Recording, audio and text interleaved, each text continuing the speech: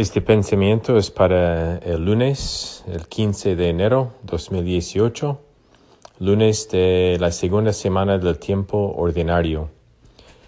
La primera lectura es del primer libro de Samuel, capítulo 15, versículos 16 a 23. Primero, el reto de las Escrituras.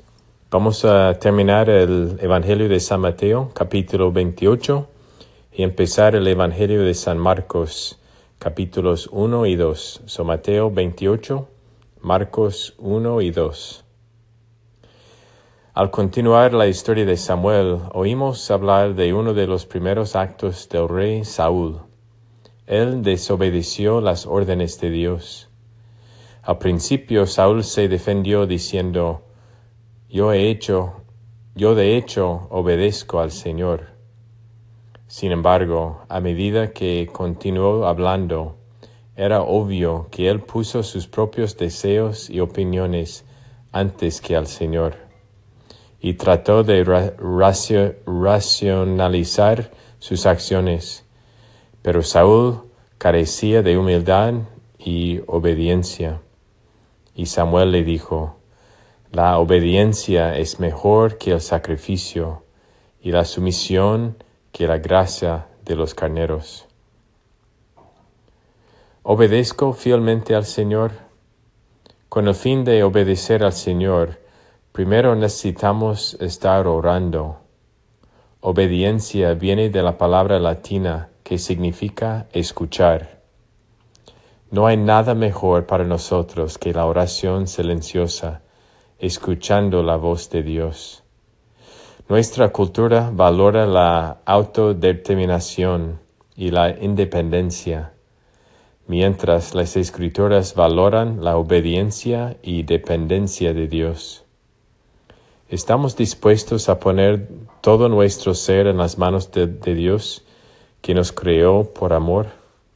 ¿O sabemos mejor que Dios lo que necesitamos?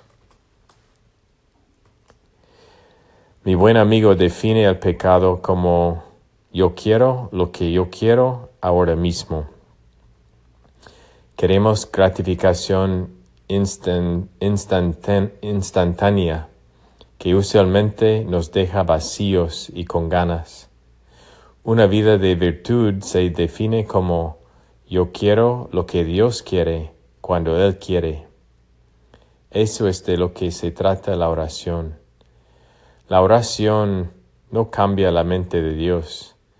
La oración nos ayuda a unir nuestra voluntad con la voluntad de Dios.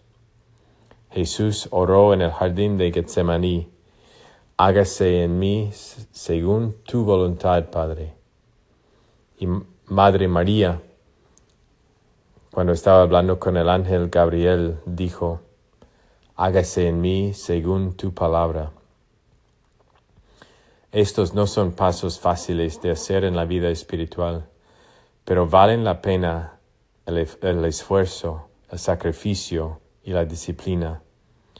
La obediencia a Dios en humildad lleva a una vida de paz, gracia y alegría.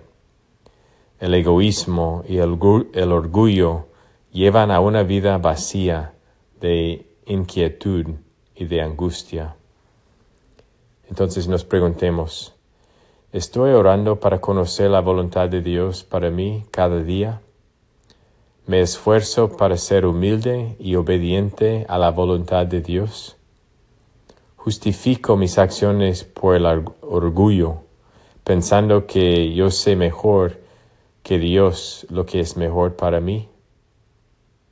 Mis hermanos, el Señor nos invita a orar y escuchar para la voz de Dios y ser obedientes a Él. Y es una vida de tranquilidad, de paz y de amor. Que tengas un día bendecido.